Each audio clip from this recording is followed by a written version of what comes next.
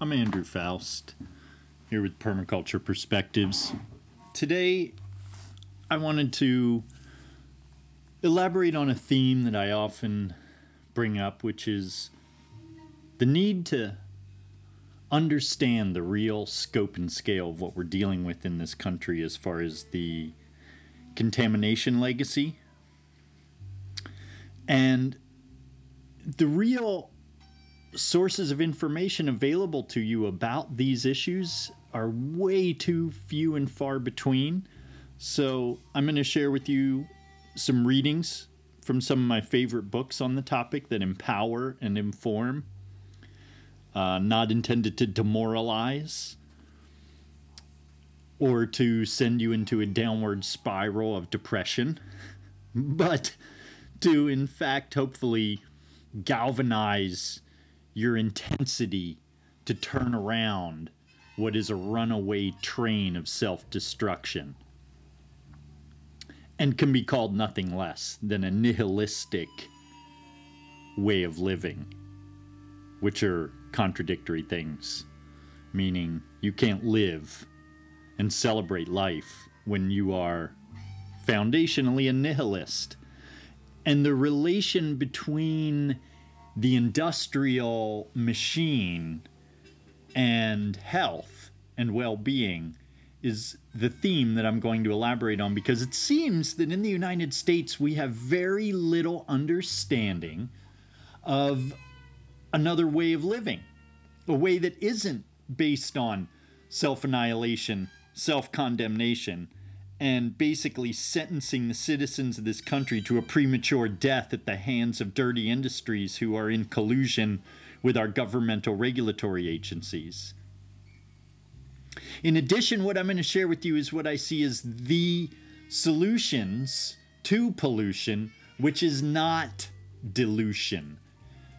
You know, interestingly, in one of the books that I'm going to share some bits and pieces from, this one is entitled What's Wrong with What We Drink? Troubled Water by Seth M. Siegel. It's a very recent book. This book came out in 2019.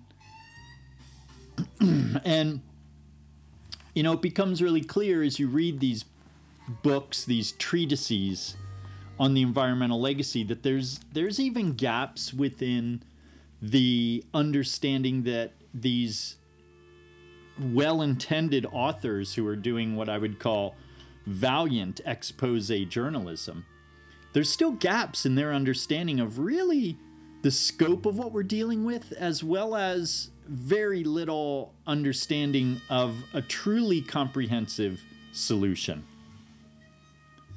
Also, just to mention in the background, I'm playing one of my favorite recordings. This is a complete sessions compilation of Bitches Brew, which is certainly what it is that we've been spewing and allowing private industries to put into our water, air, soil, children, and families. In this book, Troubled Water, one of the gaps, he doesn't even mention Mr. Siegel, the author, who is certainly well-educated and well-informed. However, misses a really fundamental point, which is that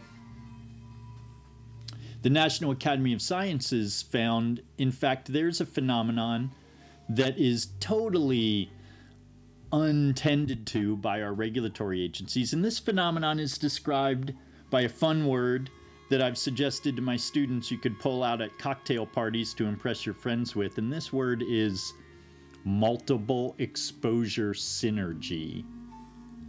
What multiple exposure synergy describes is the reality as the National Academy of Sciences discovered it when they did epidemiological and toxicological tests on biological and living beings. It turns out that what happens when you are exposed to a carcinogen, let's say inhaling a formaldehyde fume from the off-gassing of the dashboard of your new car, and that carcinogen interacts in your body because we are test agents for this chemical cocktail.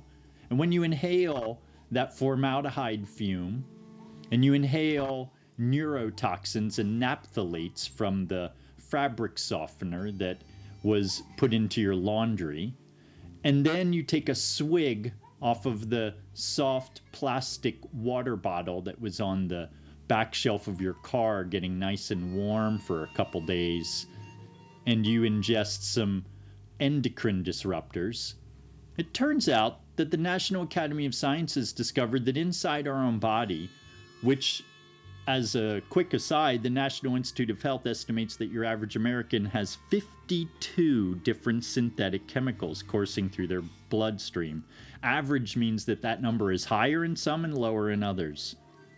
But suffice it to say, that's quite a few chemicals to have in your body that are interacting in ways that turn out to be synergistic. And in this instance, this word synergy is not a good thing. Because here's what it means. It means that when you are exposed to the carcinogen and the neurotoxin and the endocrine disruptor depresses your immune system and its capacity to work well, you are actually 10 times more likely to contract cancer from the carcinogen because of the way the chemicals interact. They are actually making the health hazards far more egregious, potent, and literally exponentially damaging to our bodies. So let's take that into account as we start into this mire, this quagmire that I'm going to wade you through of some of the chemical legacy. And really, let me just start out at the beginning, and I'll also touch on this in the middle and wrap it up at the end, which is, what's the solution? Why am I so passionate first about sharing this information with you? One, because I trust, as a caring and thoughtful human being listening to this podcast, you are going to appreciate the fact that I am giving you specifics, a surgical tool by which to extract yourself from the contamination syndrome and put yourself into safe havens, and at the same time, how to understand, in fact, how broad, widespread, and systemic this is, which is pointing to the solution that I'm working on, articulating, writing a book about, working with graduates to do design plans on. And if any of you have any interest in helping me to figure out how to finance this, please reach out to me, because this work that I'm doing is only out of my own pocket, and it's my own individual work.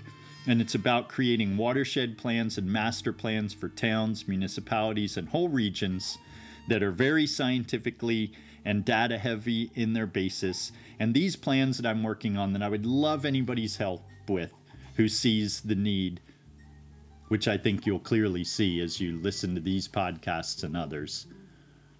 And the need is to create a regional master plan that makes it clear what our trajectory is to become more food independent in beyond organic ways, tapping into agroforestry, agroecology, rebuilding wild ecosystems that provide us with incredibly potent and nutrient-dense foods, as well as creating regional plans for becoming diverse in our energy systems based 100% on renewables and based on cutting down on the need for energy in the first place and how it is that we're getting work done, meaning maxing out what we get done for free by things like tidal energy and the sun rising and setting and the wind blowing and water flowing. And as we look at these natural, abundant, potent energy sources and these natural, abundant, and potent food sources, and we begin to come up with these regional master plans, we can truly extricate ourselves from these contamination legacies that I'm going to be going more into here in a moment for you. Okay, so I wanted to first start out with saying, please don't be demoralized. Please accept that we have a very clear and articulate understanding of how to solve these problems that I'm going to be sharing with you today, because many people find that it can be a very heavy load to bear when I begin to itemize for you what some of these excellent authors have been putting out in their books, that I also find far too few readers and Americans have actually had any familiarity with. So both in this podcast, I'm going to be sharing with you some of that very important information that I found by these authors, which in and of itself I believe is valuable and has meaning and is a great use of this medium for you to educate yourself in how to understand the toxicological realities of the American landscape and to navigate through them in a way that's intelligent, thoughtful, and strategic, and how to navigate our way towards a collective plan to become more food independent and more energy independent as two key ways to begin to solve the systemic problem of this contamination legacy beyond simply litigation and mitigation, which at present many of these well-intended authors seem to have no imagination beyond those two approaches. We're either going to create better laws and we're going to create green infrastructure, but very little understanding of this third approach that I'm suggesting is key to those first two of litigation and mitigation, which the third approach is prevention. An ounce of prevention is worth a pound of cure. And what that means is beyond mitigating and litigating is the potential to actually utterly and completely eliminate these things that we're having to sue people for and try to put band-aid measures and filters on pipes. And we can actually replace the means by which we feed ourselves, house ourselves, fuel ourselves, and clothe ourselves to no longer be activities that actually contaminate and degrade the earth, but actually restore, refurbish, and create real health and wealth for ourselves and present generations and future generations. Now, 3 of the books that I want to share with you. Here's one. I'm going to start with this one. This is called The Green Amendment. It's by Maya K. von Rossum. I've done some readings from it before. Really appreciate the work that Maya K. von Rossum is doing. She is the executive director of the Delaware Riverkeeper Organization and has helped citizen groups to deal with much of the contamination legacy that's going on. And the section I want to read to you from her book is really about how it is that we begin to address some problems that are actually very close to home for myself and probably for many of my listeners here in the Northeast. So here we go. We are on page 174 of the Green Amendment. The buried toxins at Bishop Tube. Excessive commercial development saddles us with more than boarded up strip malls and increased flooding. It also creates potentially environments that are hard to remediate and pose long-term threats to residents. East Whiteland Township in Pennsylvania's Chester County is home to the now defunct Bishop Tube Company, a manufacturer of stainless steel pipes. Just as a quick aside, Chester County, PA, that's where I hail from, where I was raised. And I think, interestingly enough, part of also the story that I'm about to share ties into what it is that has inspired me to become an environmental activist and an ecological educator. So back to our book and our reading here. In 1972, government officials found elevated levels of fluoride in Little Valley Creek, which they later traced back to industrial discharges emanating from Bishop Tube's facility. But that was only the first hint that the Bishop Tube site was spewing harmful contaminants from the plant into the environment and neighboring communities. In the 1990s, the federal EPA began studying an industrial solvent called TCE, querying its possible effects on people. According to Ralph Vartabedian, who broke a 2-part expose on the chemical for the Los Angeles Times, EPA officials determined that trichloroethylene, or TCE, was as much as 40 times more likely to cause cancer than the EPA had previously believed. As the EPA planned to alert the public and control the substance, the Defense Department intervened. Apparently, over 1,000 military bases were contaminated with TCE, and the EPA's actions would prove onerous from a financial and public relations standpoint. Onerous. The EPA, under the stewardship of Bush administration, officials supportive of the Defense Department, imagine that, was powerless to continue its work. As a result, notes Vartabedian, any conclusion about whether millions of Americans were being contaminated by TCE was delayed indefinitely. But ignoring TCE didn't make it go away. According to TCE expert and Boston University epidemiologist David Ozanoff, it just meant more unexplained birth defects and cancer in the country. It is a World Trade Center in slow motion, noted Ozanoff. You would never notice it. UC San Francisco environmental medicine expert and Natural Resources Defense Council scientist Dr. Gina Solomon concurred.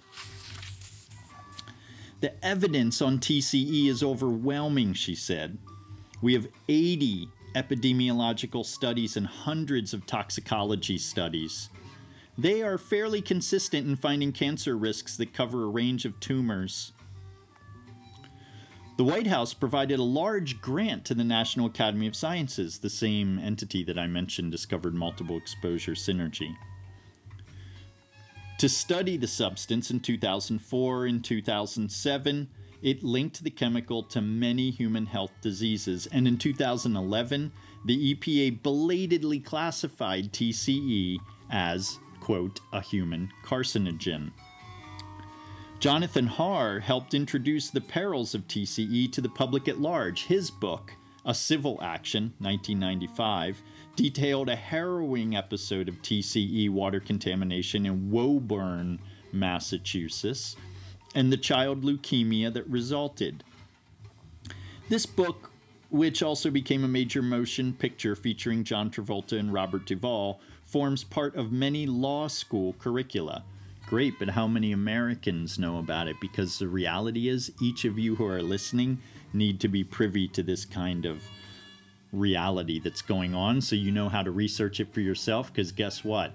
The federal government isn't going to create a news program about this data.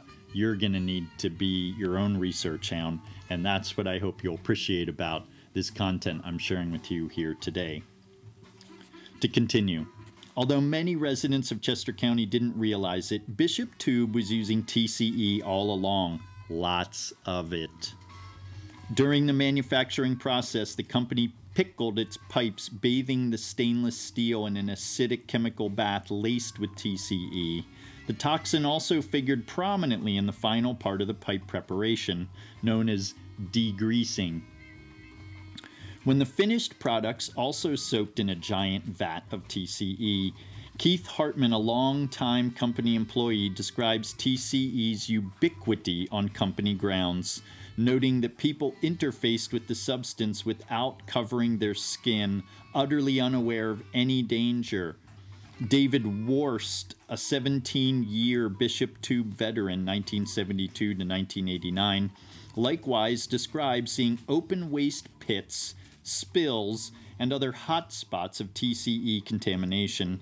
He and his co-workers were shocked to learn that while the company was purchasing clean water for communities nearby to use, concerned that water in these communities had been contaminated, it failed to take similar protective steps for its own workers. Other residents of East Whiteland Township interfaced with the site too. Paula Warren has lived nearby since she was born in 1951, the same year that Bishop Tube began its operations. She still vividly remembers the day in 1972 when she and her cousin Dale swam in Little Valley Creek, located approximately 10,000 feet from her home. As they wound their way down the stream, they gazed in disbelief at the fluorescent blue-green water issuing from a nearby culvert. They traced the water to its source, a place called Bishop Tube. They excitedly told their family about it, and no one even considered that it could be deadly. If only, Paula says, shaking her head in regret. In 1990, Paula received notice that her family's well water, which they had been innocently consuming since 1953, was contaminated with deadly levels of TCE and many other carcinogens. The Philadelphia Suburban Water Company told her family to thereafter, quote, minimize consumption. How's that for vagaries? Paula's small family of 2 parents and 3 children, which had no predisposition for cancer, developed 5 different types. Her brother and mother ultimately died of the disease. 27 years after Paula's initial contamination notice arrived, groundwater still tests positive for high levels of TCE. Besides rendering her family's beautiful 1.1 acres totally worthless, the toxic groundwater has taken a physical toll.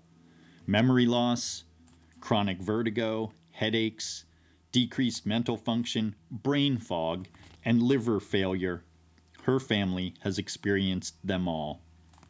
These are precisely the kinds of illnesses that the scientific literature has associated with TCE exposure. Our house is trying to kill us, she notes. Living approximately 100 yards from the plant over the years of its operation, Kate and Larry Stauffer noticed intermittent chlorine-like smells around their property, but thought little of it. We were busy raising a family and didn't pay too much attention to what was going on, Larry remembers.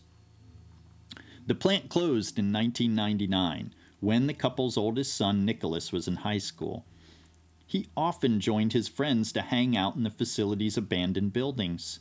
The couple's daughter, Liz, who was born in 1990, played in nearby Little Valley Creek, the same creek that was later found to be heavily contaminated from the site. All 3 Stauffer children collected rocks from the creek for a geology unit in their middle school science classes. On his daily walk with the dogs, Larry sometimes noticed overwhelming chemical smells coming from the buildings. He and his wife discouraged their children from playing in these areas, but as the couple later learned, people didn't have to enter the buildings to be exposed to toxins from Bishop Tube's operations. Since 2006, Liz has been diagnosed with 3 brain tumors. Kate and Larry don't know whether to blame Bishop Tube for their daughter's cancer. Because of the many toxins and contaminants in the environment, medical and legal professionals often can't conclusively link individual toxins and specific health outcomes. How many toxic chemicals? Well, the total number that's estimated in the United States is somewhere around 80,000, and the amount that come onto the market every year is somewhere around 2,000. Very, very few of these have even been tested. My view on this issue has been that the burden of proof should fall upon industries to show the public that anything they want to put into the public sector, which is our air, water, soil, and natural system, anything they want to release, they need to prove to us before they use it that it's not carcinogenic, it's not teratogenic, it's not mutagenic, and it's not an endocrine disruptor. Because anything short of putting the burden of proof upon the industry means that the burden of proof falls upon the citizen, which is a needle in a haystack for an epidemiological scientist to be able to prove that one of these tens of thousands of chemicals that are in the American landscape is what gave you cancer, and then be able to sue for accountability to a private industry. This is a backwards process. The Stauffers nonetheless find it eerie that so many in nearby neighborhoods have suffered serious illnesses, including other children. 5 neighborhood children received cancer diagnoses within a year of each other, including Liz's friend from down the road. After conducting their own research, the Stauffers found TCE exposure has been linked to central nervous system defects. Although Liz is thankfully in remission now, many others in the small community continue to suffer from life-threatening illnesses. David Wurst, for example, now suffers from an incurable cancer, and many of his former co-workers have died from cancer or other neurological diseases. As Paula Warren notes, perhaps the ones who died of cancer are the lucky ones. They weren't around long enough to experience the long-term effects of TCE, the gift that keeps on giving. What should become of the Bishop Tube site? In 2005, developer J. Brian O'Neill began surveying the property, hoping to entice another commercial operation to move in. When that didn't materialize, he flirted with the idea of converting the site into an athletic complex. O'Neill eventually discarded those plans, applying to rezone the facility as a residential space, where his firm envisioned building over 200 townhomes. O'Neill has applied to the township for a variance that would allow him to carve out steep slopes on the site to accommodate his building plans. According to the proposed plan, O'Neill's firm would cut trees and excavate the natural areas that cover much of the site to accommodate homes, roads, driveways, and lawns. As contaminated as the land may be, Bishop Tube is the only open space available to this community. It's the only place residents can go to hear birds, see the trees, and enjoy nature's serenity. Likewise, Little Valley Creek is part of a watershed that is officially designated as exceptional value and entitled to significant protection under Pennsylvania state law. O'Neill has reached out to Pennsylvania's DEP seeking exemptions to protected buffer requirement that the creek and community are entitled to under state law. The closer O'Neill can get to the creek, the more homes he can build and the greater his return on investment in the property. Residents weren't happy about losing their oasis of green space to a development project, but community members were positively alarmed to discover the inadequate measures that O'Neill's development company planned to undertake before breaking ground, and that the Pennsylvania DEP seemed to be accepting. TCE and the other heavy metal contamination persist on the site, with contamination extending down to the bedrock through saturated soils and infusing toxins into groundwater supplies. TCE compounds have been found at 50 feet, 200 feet, and even more than 300 feet below the ground surface. O'Neill planned to remediate contamination from only a portion of the site, and these efforts would extend only to soils approximately 7 to 25 feet below the earth. Contaminated groundwater, saturated soils, and the deeper areas of contamination would be left unaddressed. What a nice gift for future generations. Contamination of Little Valley Creek would continue. To David Worst, these efforts were woefully inadequate. Having struggled for over a decade to have the site remediated before any new activity was allowed, he was appalled that O'Neill's plan would fail to clean up all the contamination in and under the entire property prior to development. Our objective was to have this cleaned up completely, Worst said, and once it's cleaned up, then we talk about what to do with it.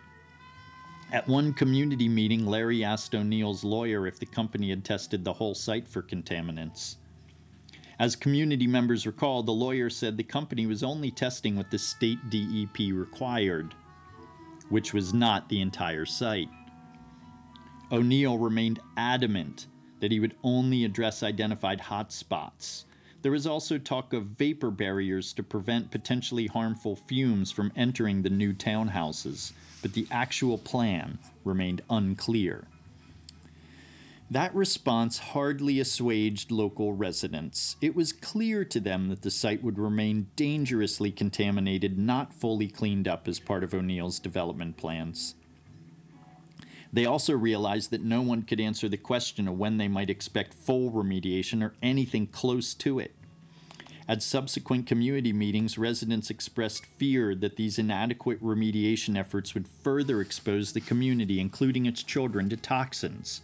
What would happen when you had children playing in the backyard and a company started digging into the ground, releasing airborne contaminants? Would the kids be exposed to the toxins? Can you imagine raising your family in that kind of environment? And what about the new families buying homes built on a still contaminated site? What about their health and their children? Further questions arose about how O'Neill's development plan would impact future attempts to remediate groundwater, Little Valley Creek, or other contaminated areas associated with the site. When residents raised such issues, O'Neill and his spokespeople were defiant, telling the community that no one would be willing to do a better job than they would. But the community disagrees.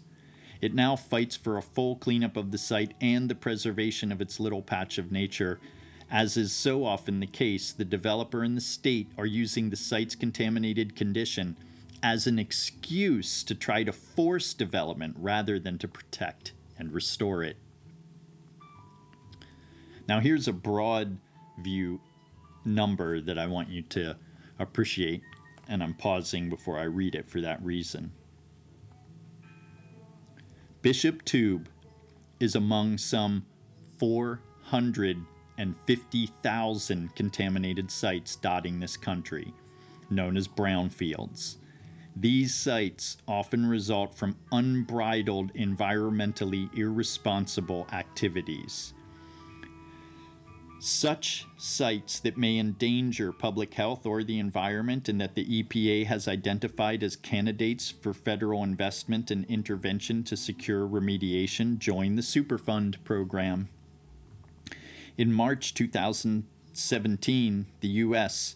had 1,337 such Superfund sites, with New Jersey claiming the most, 114. And California coming in second with 98. Matthew Stanislaus, who oversaw the EPA's Superfund program during the Obama administration, notes that about 1 in 6 citizens, totaling 53 million people, lives only miles from such a site. Federal and state Superfund sites are often inadequately remediated. Saturated with dangerous levels of toxins, they endanger new developments as well as nearby residents who are unlucky enough to live close by. Consider Niagara Falls' Love Canal neighborhood. Unbeknownst to the local inhabitants, Hooker Chemical Company discharged over 21,000 tons of toxins into the canal during the 1940s and 1950s. Developers sealed the contaminants, constructing schools and homes atop the waste site. All was fine until 1977, when the region experienced unusually high volumes of precipitation. Contaminants leached into the town's groundwater and surged into local homes and yards. After Love Canal's residents reported increased rates of cancer, miscarriage, and children's disabilities, the Carter administration evacuated the area and compensated hundreds of families. Congress enacted the Superfund program to help ensure that such a tragedy would never befall another community. Love Canal, which the Associated Press referred to as, quote, a symbol of environmental catastrophe, was subsequently remediated, or at least that was the plan. Although complete streets were permanently bulldozed above Love Canal, notes the Associated Press, those immediately north and west of the landfill were refurbished following a $230 million cleanup that involved capping the canal with clay, a plastic liner, and topsoil. Who do you think footed the bill for that $230 mil? We did. Our tax dollars, not Hooker Chemical, which, if you do your homework, you'll find out is a subsidiary of Dow Chemical. During the 1990s, developers attracted new residents with lower real estate prices and assurances that all chemicals were long gone. But once citizens repopulated the town, the same mysterious ailments began re-emerging. Lois Gibbs, who was a Love Canal housewife and the whistleblower of the issue, who spread awareness about the contamination in the 1970s and urged people against reoccupying the remediated community. Describing her return to the community in 2013, she said, "It was so weird to go back and stand next to someone who was crying and saying the exact same thing I said 35 years ago." Too often, real estate developments near the myriad toxic sites dotting America's landscape are not safe. The University of Missouri School of Medicine and the University of Florida recently collaborated on a study linking Superfund sites and cancer spikes in Florida. Florida ranks 6th in the country for contaminated land with 77 Superfund sites in total. Researchers looked for cancer clusters proximate to these sites, focusing on adult cancers that are less likely attributable to genetics. What they found was alarming. We reviewed adult cancer rates in Florida from 1986 to 2010. Our goal was to determine if there were differences or associations regarding cancer incidence in counties that contain Superfund sites compared to counties that do not. We found the rate of cancer incidence increased by more than 6% in counties with Superfund sites. Now you might think, oh, well, 6%, that doesn't sound that much. Oh, it's a lot if you're one of those 6%. While this information is useful for public health professionals and city planners, it provides yet more data to support a truism we've observed multiple times throughout this book.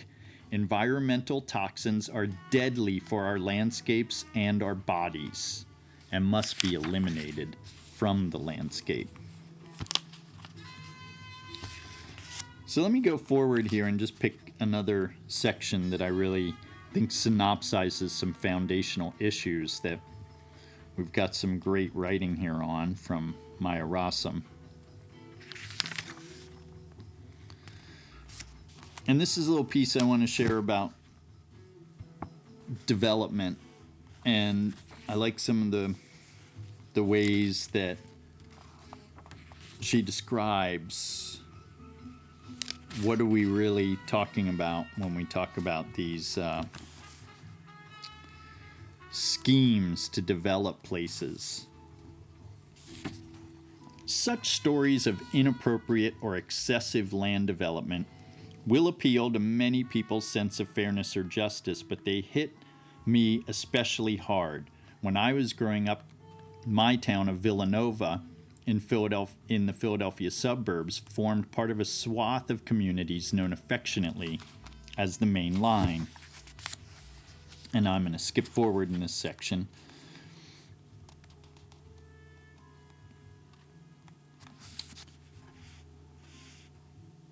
She's talking about a highway that went in where she grew up. With the highway came still more development, an influx of homes and shopping malls, and a dramatic reduction in open space. I'm not opposed to development per se, but in places like Radnor, where Villanova is located, and nearby Hamilton, the fever to build was so great that it proceeded without proper care for the environment.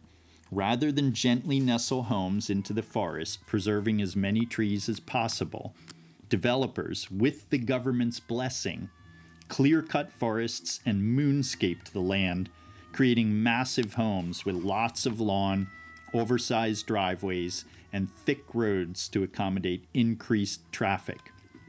Rather than building away from the creeks and wetlands, volunteering a buffer of vegetation that would protect both the natural habitat and the community from flooding, erosion, and pollution, developers built as close to the water's edge as possible.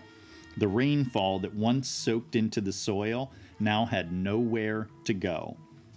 Rather than see this rainfall turn stormwater as the resource that supported the wetlands and creeks, and rather than developing in ways that would soak the water back into the ground as nature had intended, developers in Radnor and Hamilton constructed vast detention basins that collected and delivered water directly into local creeks.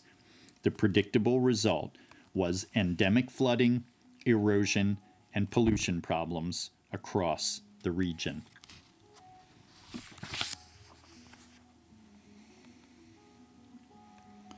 The real tragedy of situations like Eastwick's is that they don't need to happen. In this country, we know how to develop communities in ways that don't inflict so much harm. Beyond that, we know how to design communities in ways that are actually restorative to ecological health. All too often, we simply don't do it. Under the current system of legislative environmentalism, Real estate developers nearly always have carte blanche to undertake projects with little concern for the effects on nature. Municipal officials approve development projects on a piecemeal basis and fail to put in place legal mandates that ensure best practices. While some development projects require initial community planning, developers inevitably argue that exceptions to environmental prohibition should be made for their projects. Think of O'Neill's insistence on relief from protecting steep slopes trees in the exceptional water source buffer so that he could maximize profit on his investment. Because approval processes tend to be piecemeal, any regulator or government official can accept a developer's rationale and grant relief while still claiming to comply overall with regulatory standards and zoning ordinances. Although a single development project like Bishop Tube, a Sierra Nevada ski resort, a Hamilton Township strip mall, or another Radnor McMansion may seem to contribute relatively little to water pollution, flooding, or land despoilation, cumulatively, these projects have devastated our environments and endangered our communities. A constitutional provision would bring about meaningful improvements in U.S. real estate regulation by compelling government agencies to change the way they think about development. Imagine what Truckee, Love Canal, or Hamilton Township would look like if regulators weren't just constrained by local ordinances that are too easy to circumvent on a case-by-case basis, but were instead held to a higher constitutional standard. Instead of quibbling about code and variances, the courts would be asking a whole different set of questions. Would subdividing this parcel for ranchettes in the Sierra Nevada allow for a healthy environment for all California? Or would it imperil wildlife and cause forest fires? Would sealing the Love Canal and building a community on top of it ensure that the environment was healthy and protected? Or would this be unacceptably perilous given the site and local conditions?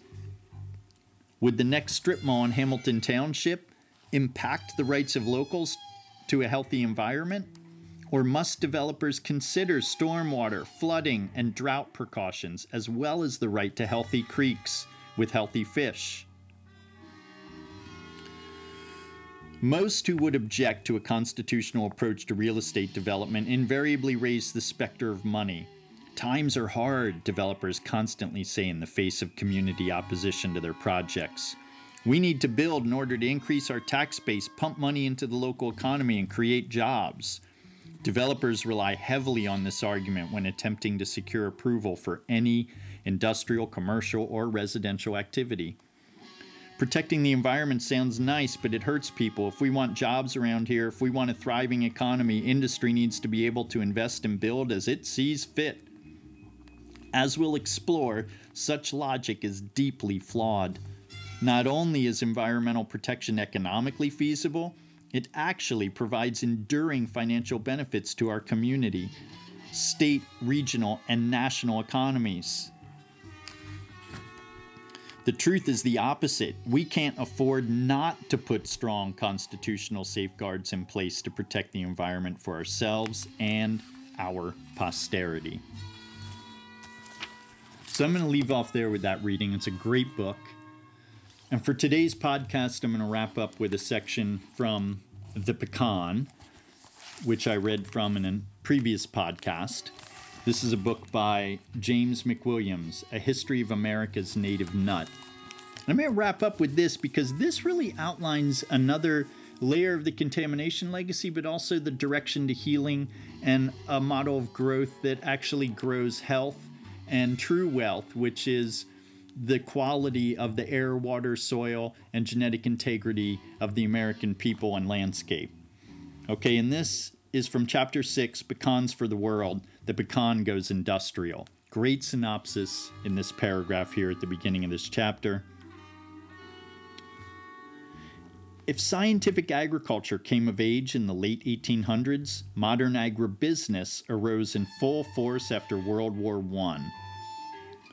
Between 1920 and 1945, American farming matured into a substantial industry led by growers who built large plantations and relentlessly produced only a single crop.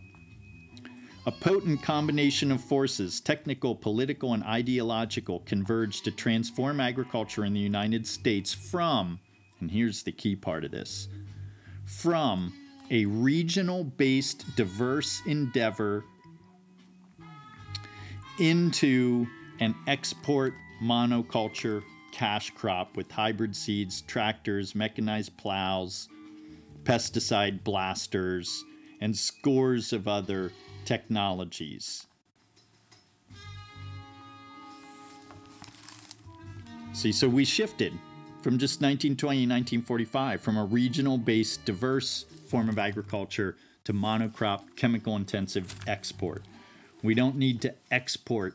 We need to produce more of what it is that we consume right at home in ways that are truly resilient, beyond organic, and healthy to eliminate the cause of all of this nightmarish contamination that I just shared with you in today's podcast. Again, I encourage you to take this information as an inspiration to study further, designing our way out of repeating these mistakes, learning from them, and creating a legacy for future generations to thank us rather than leaving them with toxic wastelands pockmarking where they grow up.